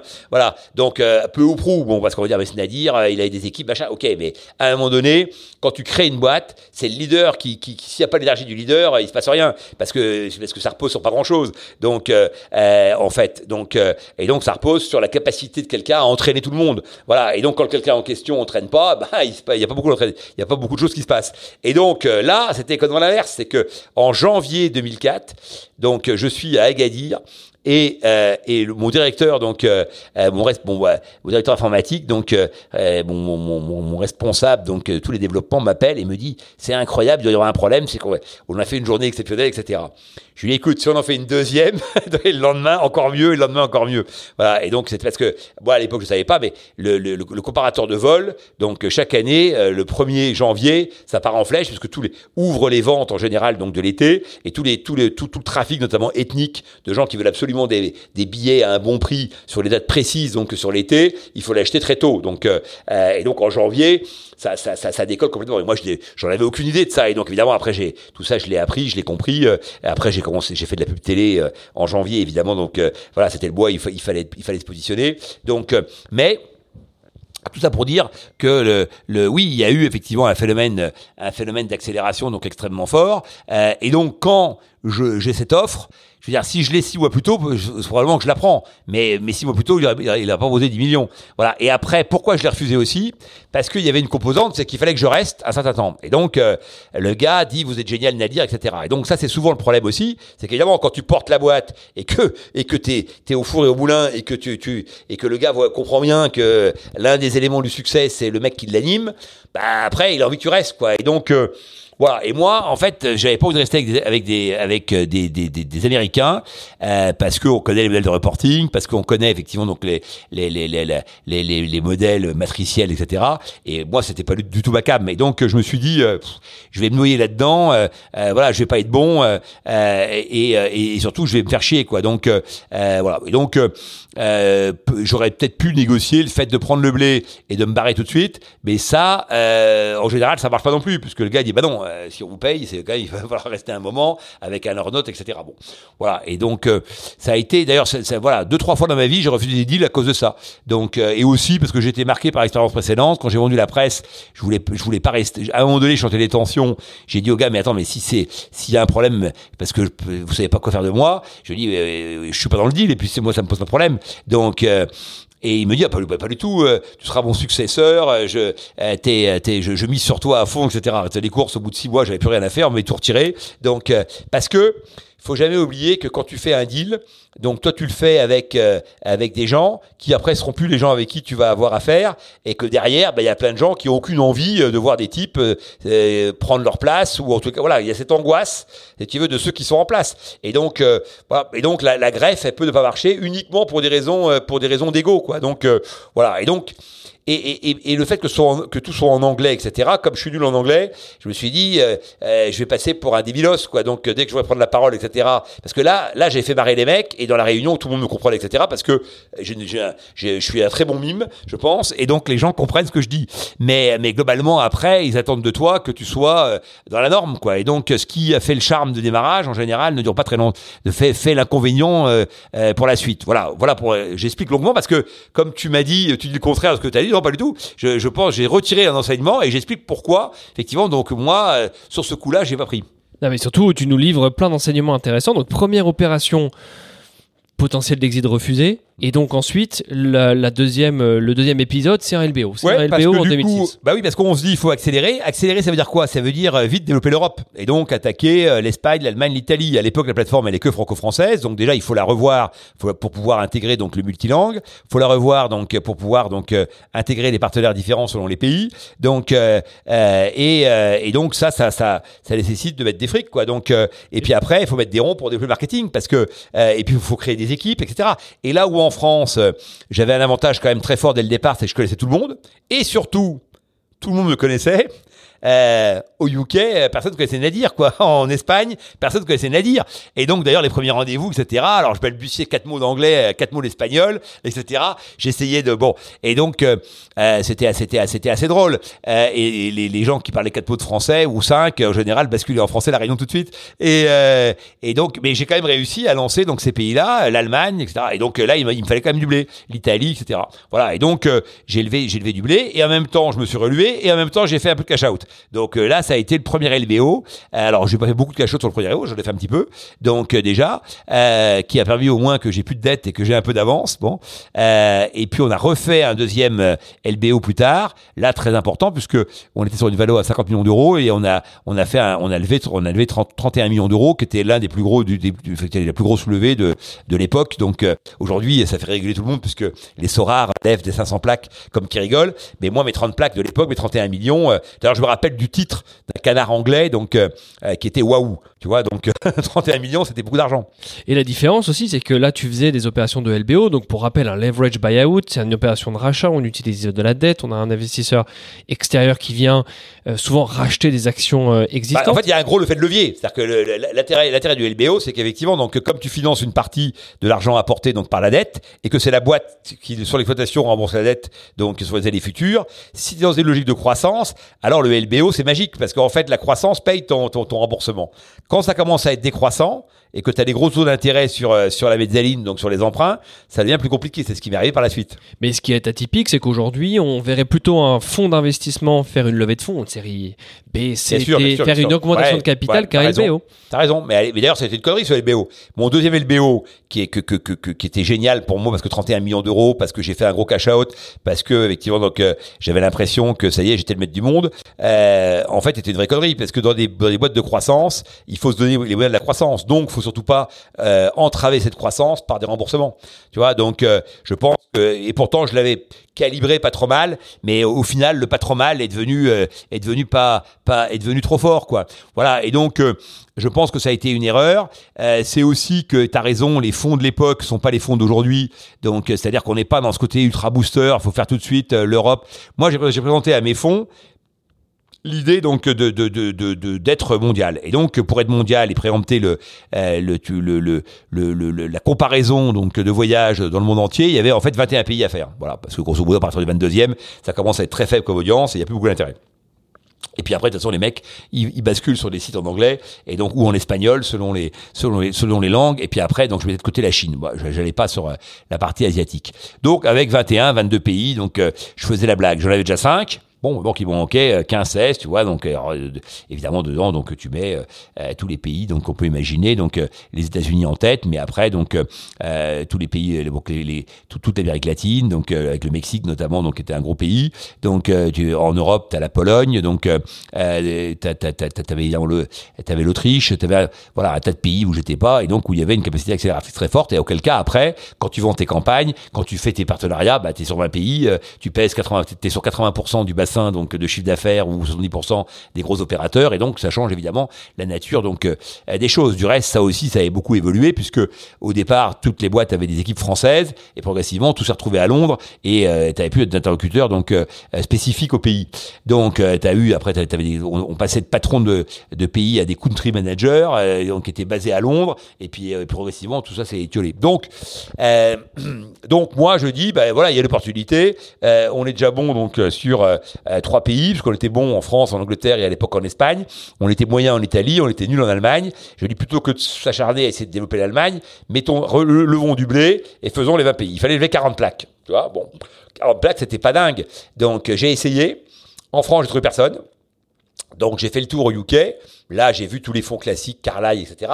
Voilà. Mais comme j'étais nul en anglais, je pense que ça a beaucoup joué dans le fait que, alors, à chaque fois, les mecs disaient, Nadir est génial, etc. Mais il y a un mec qui a eu la bonne formule, qui a dit, Nadir, il est génial, mais il est trop français. Voilà. Et donc, je pense que ça va, voilà. Alors aujourd'hui, je trouverais des fonds en France et j'aurais pas ce problème-là. Donc, et j'aurais peut-être fait Sorare, donc, et j'aurais élevé beaucoup de fric et j'aurais fait un leader. Enfin, j'aurais tenté de le faire parce que il y a loin de la coupe aux lèvres, hein, c'est parce que j'aurais élevé le blé que j'aurais réussi. En tous les cas, donc, parce qu'aujourd'hui, on confond ça aussi. Quand le mec a levé l'argent, en fait, on a l'impression que ça y est, il a réussi. Mais non, ça ne fait que commencer, pépère, hein. Donc, et il faut rappeler à ceux qui écoutent que de lever 400 plaques, c'est bien joli, mais qu'en général, t'as quand même des prix-feurs et que globalement, le mec qui lève 400 plaques, il faudra que la boîte soit valorisée à 1 milliard ou 2 milliards avant qu'il gagne des ronds, hein. Donc, c'est pas si simple la vie, hein. Donc, Et c'est pour ça, c'est 2 histoires différentes. Donc, la tienne, qui consiste à faire des LBO, de revendre et de faire un peu de cash out, d'être relué, a un avantage, c'est que ça permet de souffler un petit peu pour le fondateur. Et on sait que parfois, sur une histoire entrepreneuriale de 20 ans, on le voit avec Easy Voyage, ça peut être long. Donc, quel regard tu portes là-dessus? Parce que c'est un autre type d'histoire entrepreneuriale. On fait un peu de cash out, on respire. Ouais. Après, moi, je pense que bon, il y a pas de. Je pense que l'époque où effectivement tu lèves du fric vite et tu peux accélérer les process, elle a quand même beaucoup d'avantages. Hein. Donc, j'aurais aimé, en tous les cas, si la question posée, c'est est-ce que je préfère mon époque à moi à celle qu'on vient de vivre? Non, j'aurais préféré faire partie de celle-là. C'est évident que ça allait beaucoup plus vite et que il y avait enfin, ça va beaucoup plus vite et qu'il y a des phénomènes d'accélération avec encore une fois.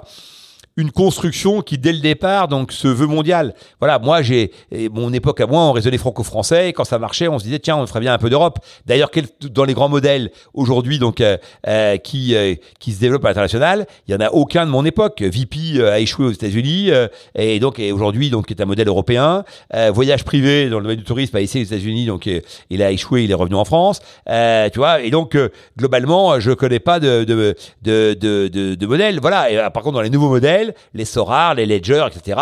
C'est tous des licornes, ils lèvent beaucoup de pognon tout de suite et ils disent on a une vision mondiale et on va vite effectivement préempter tous les marchés. Donc on verra ce qui se passera. Je veux dire, en tous les cas, ils se donnent les moyens de délivrer donc très vite et de jouer la partie à l'américaine, quoi. Voilà, grosso modo, moi, tu sais, j'ai été il y a 10 ans à Mountain View et j'ai fait un tour donc des startups financées par Google. Donc pas les startups financées par Google, hein. Mon tour était financé par Google. J'étais allé à Google et donc on avait ils nous ont pris un tas de rendez-vous. Et puis à un moment donné, donc dans les rendez-vous, on rentre dans des locaux qui sont encore plus somptueux que les tiens.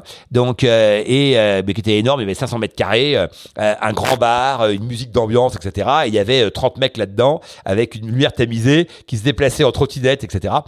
Et le gars, donc il y a une grande salle de réunion, il y avait des chocolats partout, et rentre un type donc qui ressemblait à Michael Douglas jeune, habillé donc version casual chic, et le mec, voilà, lui dit voilà, moi bonjour, je me présente, Sam Shark, je fais une application donc pour vendre des lunettes. Bon, et je viens de lever donc à l'époque il avait levé 50 plaques. Bon.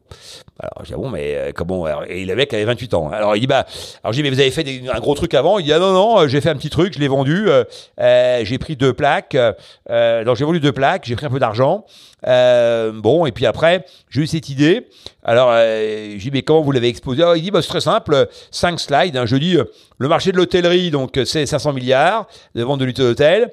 Là-dedans, donc il y a 20% des gens qui réservent donc dans les dernières 48 heures. C'est de ce 20%, il y a 80% qui ont un mobile. Voilà, moi je vais prendre donc 20% de ces 80%. Boum, ça fait tant. Voilà. Et j'ai dit, mais là-dessus, t'as levé. Il dit, là-dessus, j'ai levé 2 millions pour faire mon POC. Et puis ensuite, donc, je lève 50 plaques pour pouvoir développer le truc. Voilà. Et donc là, Bon, on était quand même un peu sidérés. Donc, bon, ce gars a très bien réussi, parce que ça s'appelait Hotel Tonight sur l'application et qu'il l'a vendu. Donc, ça a été racheté par Airbnb, 450 millions. Donc, il n'a pas réussi à en faire un concurrent de Booking, mais enfin, il a réussi suffisamment pour faire une très belle exit. Et donc, à l'époque, donc le gars qui nous accompagnait, etc., il me dit, mais pourquoi vous êtes si sidéré, le truc? C'est quand même incroyable. Le mec sur un post-it avec 5 slides, il te lève, tu vois, et il me dit, mais attends, il me dit, 30% de l'equity mondial est investi dans la Silicon Valley. Pas en Californie, dans la Silicon Valley. 30% de l'equity mondial. Donc évidemment, à l'époque, il y a un décalage total entre ce qu'on vit ici et depuis 5-6 ans, je ne sais pas quelle est la part de l'equity mondial qui est investie en France, mais en tous les cas, donc on trouve tous les financements qu'on veut, donc ce qui n'était pas le cas de l'époque, et on est sur le même modèle. Et donc un jeune mec qui aurait un très bon projet et qui pourrait montrer qu'il a déjà une petite réussite derrière lui, aujourd'hui a des chances de trouver donc du blé et d'enchaîner les rounds. Donc et alors que bon, il n'a pas forcément encore démontré grand chose. Avec ses aspects positifs et négatifs, parce que là tu nous parles d'un succès, mais combien d'échecs également. Ouais. On sait que c'est. Voilà. Alors, si on revient sur Easy Voyage, on a parle d'un succès parce que toi, je trouve que c'est que en fait, pour faire du capitalisme, il faut des capitaux. Pour avoir de l'ambition, il faut les moyens de ton ambition.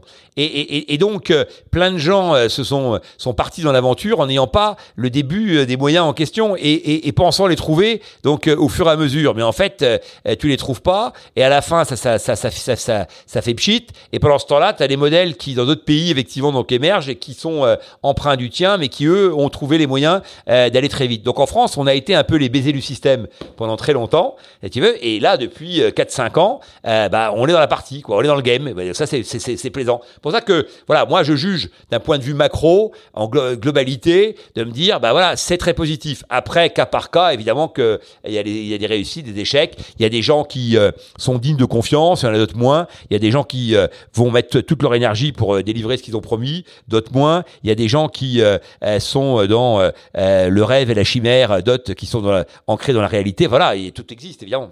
Tout existe et il y aurait beaucoup à en dire, évidemment.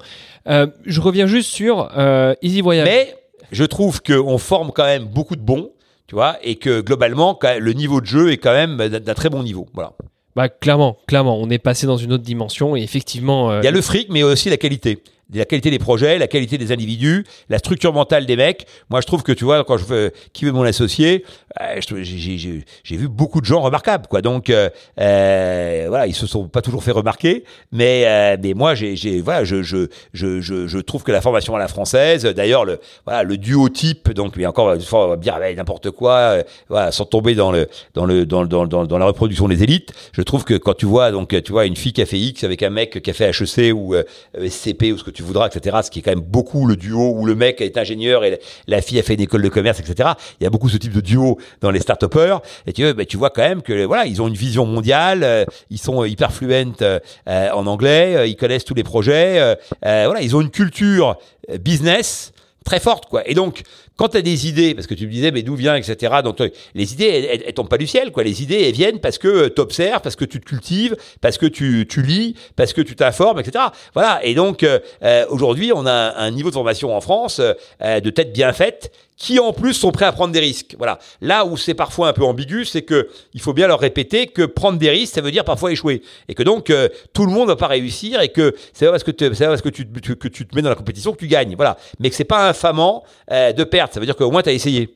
Non, complètement. Et il y aurait beaucoup de choses à en dire. Et effectivement, les environnements dans lesquels les gens évoluent peuvent aussi influer sur leur capacité à entreprendre, à s'ouvrir à différentes choses, etc. Mais si on reste sur Easy Voyage et si on revient un petit peu sur le fil, Je rajouterais, avant d'arriver sur Easy Voyage, que évidemment ça marche aussi pour un tas de gens donc qui n'ont pas forcément beaucoup de diplômes, etc. et qui débarquent avec des projets dont on sent que ils ont comme capital leur énergie, leur foi, leur conviction, leur détermination, et on voit dans les banlieues notamment donc émerger un tas de choses. Donc moi je participe parfois donc à des pitchs donc et on voit des trucs.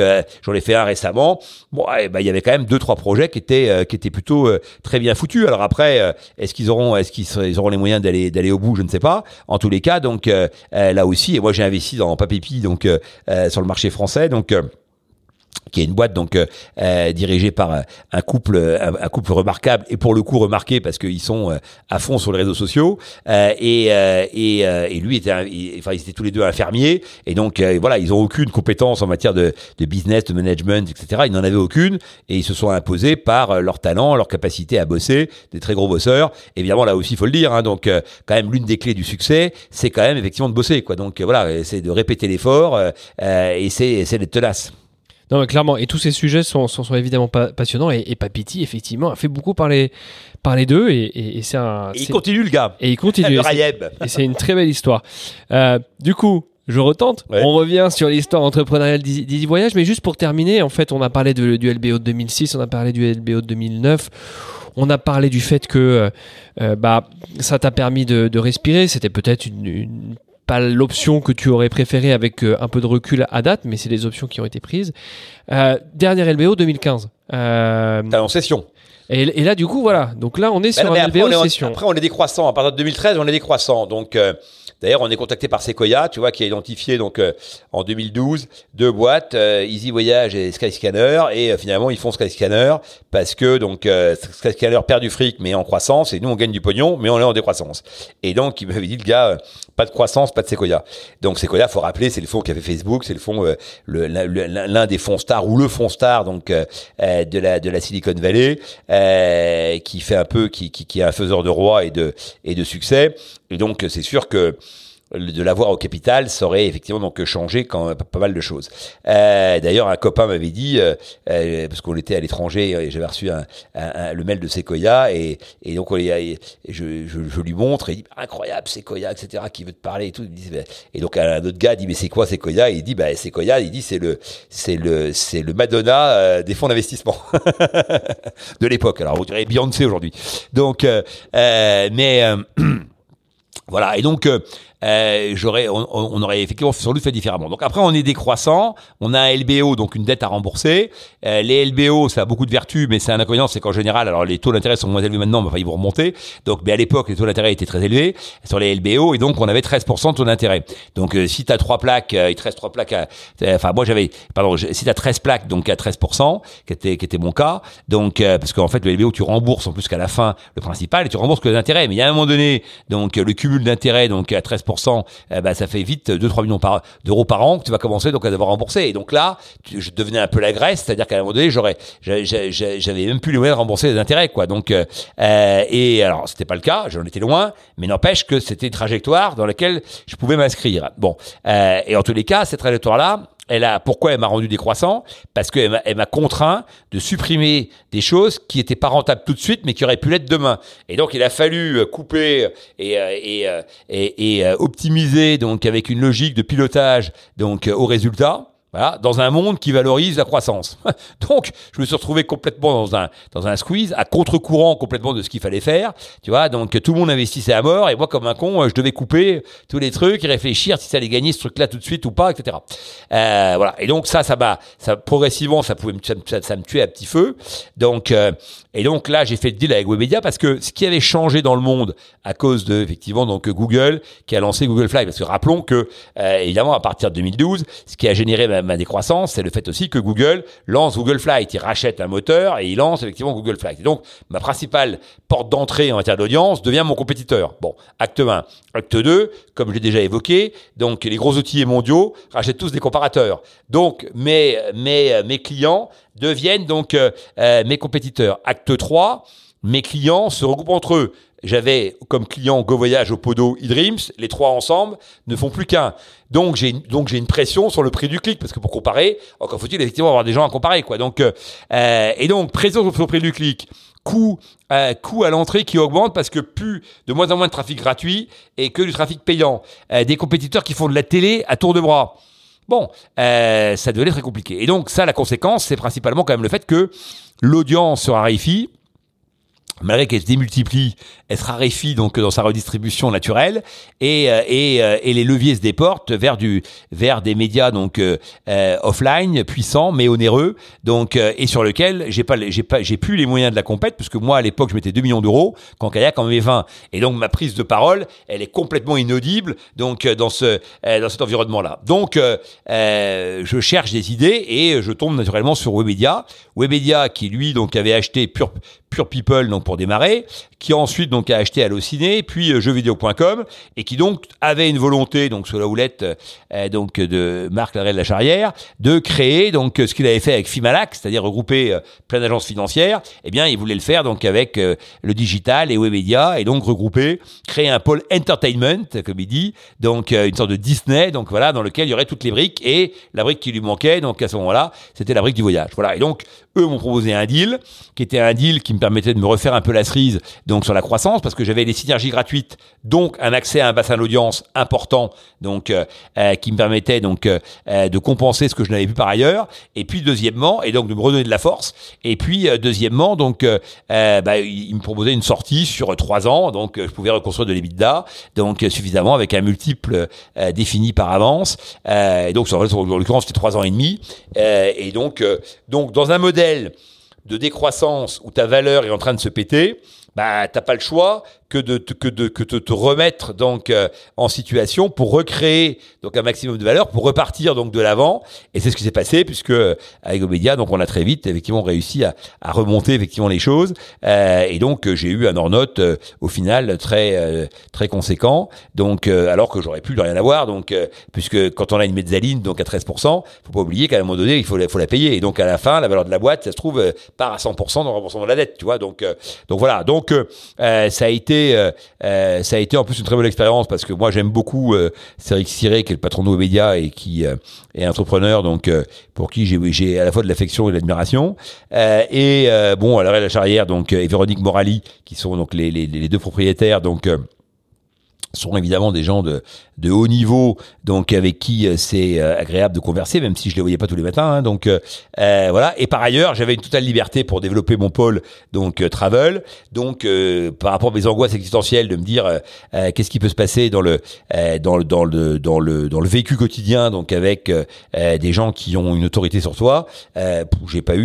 J'ai jamais eu aucun problème. On s'est toujours très bien entendu et on a toujours pris des décisions ensemble très vite quand il fallait en prendre. Et sinon, je les prenais très vite tout seul quand effectivement donc je pensais que j'avais pas besoin de leur demander. Voilà. Et donc globalement ça a été très confortable, j'étais très bien payé, les locaux étaient très sympas et j'ai appris un tas de trucs parce que ils avaient donc développé toute la partie influenceur donc avec les Squeezie etc. donc Caroline Receveur donc Norman donc Cyprien enfin Natou enfin il y avait tous les plus grands les plus gros en audience parce qu'ils sont plutôt minces sinon l'influenceur donc fait gaffe à son physique et donc j'étais au cœur d'énergie nouvelle et c'était plutôt assez plaisant. Après, moi je suis quand même entrepreneur et donc le fait d'être manager dans un environnement, ça n'a jamais été ma came quoi. Et donc je savais que de toute façon je partirais pour faire autre chose. Et ils m'ont demandé de faire un an de plus. J'ai accepté parce que il n'y avait pas de raison de refuser, c'est-à-dire qu'il y avait des raisons objectives que je fasse l'année en plus. Donc je l'ai faite parce qu'on avait fait une acquisition 2 ans avant, parce que et donc on continuait à intégrer, parce que il fallait préparer la succession, donc on l'avait pas fait. Donc voilà, donc on a mis tout ça en œuvre donc on a défini une date de départ qui était donc mars 2020. Mi-mars 2020 et donc c'est assez bien tombé puisque j'ai quitté donc Webedia le 12 mars au soir qui était un jeudi soir, le jour où Macron a fait son discours pour nous expliquer qu'on allait être bientôt confiné à partir du mardi suivant et donc voilà donc je me suis retrouvé avec des moyens, du temps, de l'expérience et un monde qui s'arrêtait donc était propice à la réflexion. Donc cette fois, le timing était plutôt en ta faveur. Ouais. Et du coup, parlons... Et tu as raison de dire cette fois, parce que je pense que j'ai toujours eu des timings défavorables. Donc, parce que quand je lance, donc je l'ai dit tout à l'heure, donc Easy Voyage, c'est le 11 septembre. Quand j'ai lancé Voyager Magazine, j'ai lancé le magazine, j'étais à mon numéro 3, donc qui était un double juillet-août. Et en août, donc Saddam Hussein est parti faire un peu de tourisme donc au Koweït. Et donc ça a été la guerre du Golfe. Et donc là aussi, tout s'est arrêté.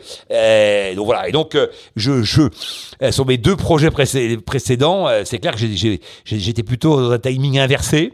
Et là, en tous les cas, c'était pas un projet, mais c'était un bon timing pour réfléchir. Donc là, c'est une histoire qui se finit bien.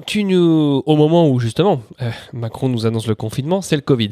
Alors finissons le podcast là-dessus justement sur deux sujets. À la fois sur ce Covid qui a radicalement changé nos vies, qui a radicalement aussi changer le monde dans lequel on vit aujourd'hui. Quand on parle de l'entrepreneuriat des projets, il y a des sociétés qui se sont accélérées massivement dans cette période-là. Il y a des sociétés qui se sont transformées massivement. Il y a eu des prises de conscience qui ont été très rapides.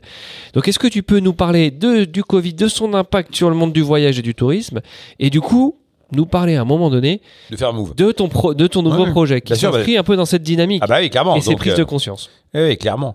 Donc non, mais moi, donc le Covid, donc d'abord j'ai réfléchi donc déjà donc à ce que j'allais faire, c'est-à-dire que grosso modo, est-ce que j'arrêtais et est-ce que je faisais venir un coach tous les matins, donc et puis l'après-midi je lisais le Monde, donc avant d'attaquer donc les chaînes d'infos, bon et entre les deux éventuellement de tailler mes rosiers, donc il y avait cette optique là, bon. Et puis il y avait l'optique de se dire j'en ai pas fini avec le business parce que moi je pense que j'ai pas eu la réussite que non pas que je méritais, ce serait prétentieux de dire ça parce que mais correspondant à l'investissement que j'y ai mis. Voilà, c'est-à-dire que moi je pense que je suis pas en paix avec j'ai encore des comptes à régler et ces comptes à régler donc me donnent une énergie donc pour continuer à avancer, donc énergie très forte parce qu'évidemment voilà, une des questions, c'est d'où vient cette volonté d'entreprendre, où on puise en fait l'énergie qui te permet de passer effectivement donc les moments compliqués. Donc je pense que effectivement dans ces énergies-là, il y a une volonté de se réaliser. Et quand on est en décalage entre ce qu'on voulait faire et ce qu'on a réussi, ça te donne encore la niaque pour aller plus loin. Voilà. Donc je pense ça a été une perception assez claire et rapide de ma part que j'en avais pas fini avec le business et d'ailleurs je me suis dit mais est-ce que le business on n'a pas fini avec moi, donc c'était ça ma première réflexion. Et ma deuxième c'était de dire où je serai le plus utile, où je vais pouvoir donc accélérer le plus fort. Et quand je dis utile, c'est utile pour améliorer le monde dans lequel on vit, parce que le Covid c'est vrai qu'avait intégré donc à toutes les réflexions cette notion, ce qui n'était pas forcément le cas donc précédemment, et puis deuxièmement donc c'était de dire voilà, où mon énergie va pouvoir transformer les choses, améliorer les choses le plus vite, puisque grosso modo, je peux dire tiens, je serais très utile pour m'intéresser donc au domaine de la batterie. Donc, mais si j'y connais rien, donc et que j'ai pas les moyens d'Elon Musk, je sais pas si je vais vraiment réussir grand chose sur le sujet en question. On voit bien d'ailleurs qu'il y a plein de modèles. Moi, j'ai investi dans une boîte qui fait du rétrofit, donc et on développe de la batterie de seconde vie, mais aujourd'hui rien n'est fait au niveau des pouvoirs publics pour développer le rétrofit, alors que ça pourrait être une très bonne solution. Et moi, j'ai pas d'éléments d'accélération là-dedans. Donc voilà, donc je constate des choses, mais voilà. Alors que dans le voyage, je savais que là, j'étais évidemment plus à l'aise et j'avais plusieurs leviers à ma disposition. Et en fait, je me suis dit, le voyage, ça va être l'endroit finalement donc où on va pouvoir réinventer le plus, où on va pouvoir observer et accélérer et aider à accélérer et appuyer sur un tas de leviers, parce que évidemment le voyage est au cœur de tous les modèles de réinvention. Le voyage est au cœur de l'éco-bâti, parce que les hôteliers donc aujourd'hui doivent faire des hôtels à énergie passive, voire positive. Le voyage donc est au cœur du traitement des eaux. Le voyage est au cœur de la biodiversité, de l'univers du vivant. Le voyage est au cœur évidemment de la dignité humaine, parce que c'est 20% de l'emploi dans le monde et ça pourrait être beaucoup plus. Donc le voyage est au cœur des écosystèmes gagnants à destination, et notamment donc de la réintroduction de production locale, et au cœur des modèles agricoles, des nouveaux modèles agricoles, de l'agriculture, de l'agriforesterie, de l'agriculture raisonnée, de la perma-agriculture, etc. Puisque les touristes veulent des produits locaux et veulent veulent plus de produits aseptisés, etc. Que évidemment le CO2 fait qu'on n'a plus intérêt à importer et qu'on veut réintroduire les produits localement. Et donc tout ça, en fait, je me suis dit, mais finalement, il y a un nouveau modèle qui va se créer. Le tourisme, donc, est confronté aujourd'hui, donc, évidemment, à un nœud fort de son histoire, qui est plus qu'un nœud, qui est un mur, qui est le mur de l'écologie, donc, très clairement. Donc, et le voyage qui était, dont les acteurs étaient toujours, donc, plébiscités comme étant des gens qui rapprochaient les peuples et étaient, donc, plutôt, donc, des gens bienveillants, aujourd'hui, sont montrés du doigt comme étant des salopards de pollueurs. Et donc, le tourisme n'a pas vraiment réussi aujourd'hui à s'emparer de ces sujets et à répondre. Donc au mieux, il évite les sujets, donc ce que font beaucoup les compagnies aériennes. Hein, donc voilà, surtout qu'on n'en parle pas. Quand on est sous les radars, bah, c'est mieux parce qu'on a peur des activistes. Bon, de l'autre côté, donc au pire, il s'excuse. Dans les deux cas, il est à côté de la plaque. Et donc moi je me suis dit, il faut démocratiser et intégrer ces nouvelles valeurs que sont l'écologie, l'immersion et l'éthique, et en faire une grande vitrine, en faire un modèle gagnant, donc pour mettre en avant tous les produits à impact positif. Et donc j'ai inventé un modèle qui est donc le tourisme responsable, positif, à impact positif et joyeux, parce qu'évidemment, il ne faut pas oublier que le tourisme responsable a un côté un peu chiant parfois, en tous les cas dans sa perception, et que d'ailleurs c'est un peu le problème de la sobriété heureuse, c'est on voit bien le côté sobre, on voit pas trop le côté heureux, donc c'est ce qui fait que ça enclenche pas forcément les décroissants, ils sont souvent chiants, quoi. Voilà, ils ont des discours moralisateurs, punitifs, bon voilà, et donc ils ont du mal à entraîner, hein, donc derrière eux. À l'inverse, donc t'as des glands qui comprennent rien et qui disent nous on s'en fout, j'appelle ça les Trumpistes, quoi. Donc on a des 4x4, on pollue et on vous emmerde. Bon, et au milieu, il y a 70% de gens qui disent moi je suis intéressé par une consommation différente. On a vu l'émergence des DNVB dans tous les domaines et dans le voyage, il n'y avait pas cette DNVB. Et je me suis dit ben voilà ce qu'il faut faire, il faut créer la première DNVB du voyage avec un discours donc mature, un discours adulte, un discours donc qui dit les choses donc très clairement pour ce qu'elles sont et donc sortir du côté onirique du travel où on mettait toujours en avant des belles photos avec des grandes plages, même quand elles sont petites, on les rend grandes. Quand le sable est pas blanc, on le blanchit. Quand le ciel est pas assez bleu, on le rend plus beau. Et à la fin, donc, on délivre un résultat qui est pas à la hauteur de l'espérance, puisque forcément, donc, on a surboosté la promesse. Donc, moi, je me suis dit, il faut un tourisme qui se réinvente autour de vraies promesses et des promesses tenues. Et donc, Fairmove, à ce moment-là, donc j'ai cherché un nom. Quand j'ai créé Easy Voyage, je m'étais dit, il faut qu'on facilite l'accès, je l'ai expliqué longuement, au voyage. Et donc, Easy Voyage était la marque qui paraissait la plus facile, la plus claire. Donc, c'est le cas de le dire pour illustrer ce que je voulais faire. Et là, je me suis dit, voilà, il faut qu'on réinvente un modèle avec d'un côté, donc, du fair play, donc de l'éthique, de l'équité, et puis de l'autre, du mouvement, le déplacement, qui est pas que du voyage, parce que les vacances, c'est pas forcément du voyage, parce que on est dans l'ère du loisir, parce que les jeunes parlent d'expérience plus effectivement donc que de voyage, et donc je cherchais un mot générique, voilà, et donc j'ai associé deux mots, Easy Voyage d'un côté la première fois, et cette fois-ci Fair et Move, donc le Move étant en plus donc un terme, un mot qui vient de la culture zoulou, et donc au travers de la danse, de la musique, du street art, etc. Voilà, et donc il y avait même un côté exotique et à double sens. Donc et puis bouger dans toutes les langues. Voilà, le fait de bouger. Alors les jeunes disent aujourd'hui on bouge. Bon voilà, parce que les Espagnols disaient vamos. Bon et donc je pense que mon modèle est un modèle tourné aussi vers les millennials. Et donc il me fallait une marque qui soit aussi générationnelle, quoi. J'allais pas effectivement faire voyage authentique ou je sais pas quel mot qui est quand même assez daté aujourd'hui. Ce qui est drôle, c'est que tu nous dis ne pas être une flèche en anglais, mais pourtant, les deux noms de sociétés que tu as utilisés, il y a quand même à chaque fois de l'anglais. Ah non, mais parce que je suis très bon pour brasser 5 mots, quoi. C'est-à-dire que, voilà, j'ai un vocabulaire limité. Et en fait, moi, j'ai fait beaucoup de stops. Bon, là, ouais, je l'ai raconté souvent. Et voilà, et quand tu fais du stop à l'étranger, forcément, tu parles en anglais. Donc voilà, je sais mettre bout à bout plein de mots. J'ai un problème de conjugaison. Alors, on comprend bien Fairmove, c'est absolument passionnant.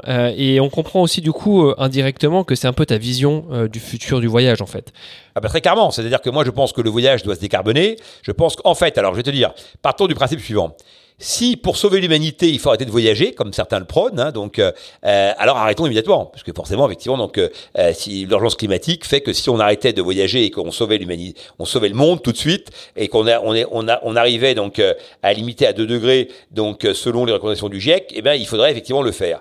Le GIEC dit quoi ? Il dit il faut que l'ensemble des industries carbonées décarbonent de 50% en horizon 2030. Bon, c'est extrêmement ambitieux, 50% en 2030.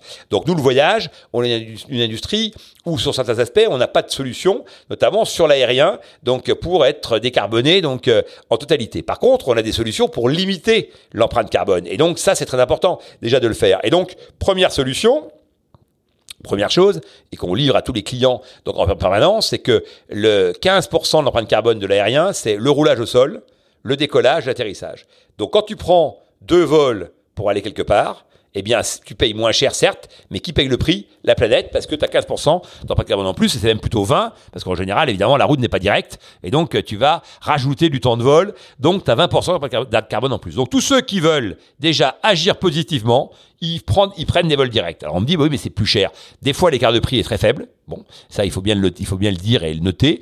Des fois, c'est plus important, mais en ce cas, tu changes tes dates. Je veux dire qu'aujourd'hui, il faut une agilité, en fonction, effectivement, de ce nouveau paradigme et ce nouveau prisme, dans ton choix. Donc, premier élément. Deuxième élément, aujourd'hui, les compagnies aériennes, certaines pratiquent l'écopilotage. Et donc, elles vont limiter leur consommation parce qu'elles vont voler moins vite, ce qu'on appelle l'ajustement des puissances. Elles vont embarquer moins de poids à bord. Il faut savoir que 1 kilo sur un avion, par siège passager, c'est 50 tonnes de carburant par an. Voilà. Donc, toi, avec ta valoche, tu viens avec tes 25 kilos, viens avec 22, 3 kilos de moins. Si tout le monde fait ça sur ce siège en question toute l'année, voilà 150 tonnes de moins. Donc, ça, c'est un deuxième point. Ensuite, pour baisser le poids, au lieu de fueler à 100% la jauge, on fuel aller, on fuel retour. Pareil pour l'eau. Et donc, on baisse effectivement le poids de l'avion. Donc, on prend en considération tous les paramètres pour limiter l'empreinte carbone. Et dernière chose, les nouveaux Airbus, dits Neo, consomment 25% de carburant en moins. Donc, économie directe, évidemment, sur les coûts de la compagnie, puisque le carburant, c'est un tiers à peu près des coûts. Et deuxièmement, évidemment, économie, production de CO2, amoindrie d'un quart. Donc, si tu mets tout bout à bout, ce que je viens de raconter, déjà, on s'inscrit dans les 50%, du GIEC. Donc, acte 1. Et ça, c'est parce que les clients vont mettre de la pression. Acte 2, à destination. Pourquoi il faut garder le tourisme ? Parce que le tourisme, c'est 20% de l'emploi mondial. Le tourisme, c'est le seul secteur qui se développe en termes d'emploi, sur lequel n'importe qui peut rentrer avec sa seule bonne volonté, avec sa seule énergie, avec sa seule ambition, en bandoulière. Pas besoin de diplôme, pas besoin d'affirmer, parler 10 langues, etc. On l'apprend sur le tas. Pas besoin d'avoir de justifier d'expériences passées. Serveur, on peut démarrer du jour au lendemain. Et c'est parti. Et on peut s'élever très vite parce que quelqu'un de dynamique et qui comprend vite les codes va s'élever dans la hiérarchie. Et donc on a aujourd'hui un monde dans lequel on a un quart de l'humanité, pas des plus, mais un tiers de l'humanité qui est mis de côté, parce qu'il y a 3 milliards de gens qui vivent avec moins de 2 dollars par jour, on va dire. Et pour eux, le problème, c'est pas la fin du mois ou la fin du monde, c'est la fin de la journée et la fin FAIM. Et donc, je comprends pas ces gens qui nous disent que l'avion, effectivement, tue, alors même, effectivement, que l'avion nourrit tout un pôle d'humanité grâce, effectivement, au développement touristique. Et donc, maintenant, ça ne veut pas dire qu'il faut rien faire sur la décarbonation. Il faut faire tout ce que j'ai expliqué avant. Et à horizon 2050, on aura un avion propre, qui sera sans doute, effectivement, à hydrogène. Donc, l'industrie du voyage est en train d'avancer comme aucune autre industrie. Et par ailleurs, à destination, on finance, encore une fois, parce que pour trouver des produits locaux, on finance en général des fermes en agriforesterie, en permariculture. Et la permariculture, pour 1 hectare, il faut 6 salariés. En agriculture industrielle, pour 1 hectare, tu as besoin de personnes. Un gars avec un tracteur, il fait 200 hectares tout seul. Donc, à destination, on redonne du goût à l'ailleurs grâce aux produits de l'ailleurs. On reproduit localement. On évite d'avoir à exporter puisque les touristes viennent consommer sur place des produits de saison. Eh bien, je pense que quand on sait que 50% d'empreinte carbone, c'est les importations, eh bien je pense qu'effectivement donc le modèle touristique au global, quand on va le considérer comme je viens de le faire, on pourra même expliquer qu'il y a des destinations où en fait le tourisme est un bienfait parce qu'il permet de baisser même l'empreinte carbone du pays. Voilà.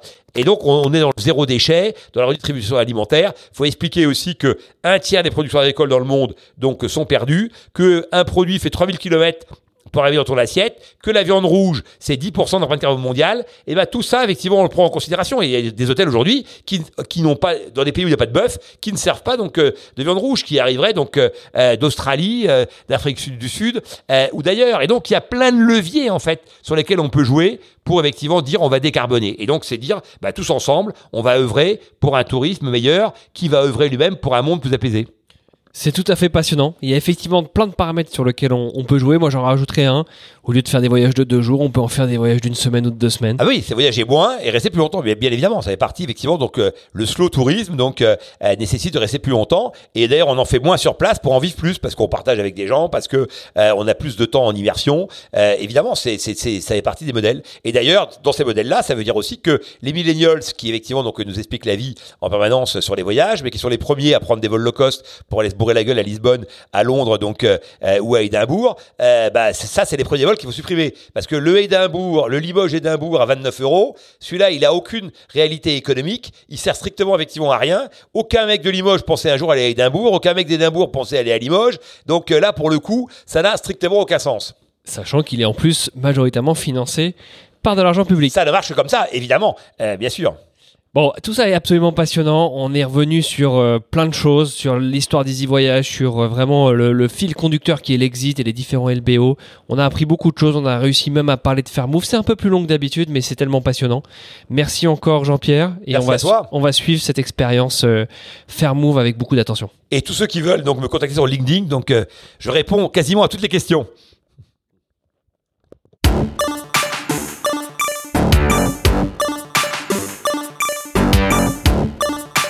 J'espère que vous avez autant apprécié l'écoute de cette édition que j'ai pris de plaisir à préparer cette interview.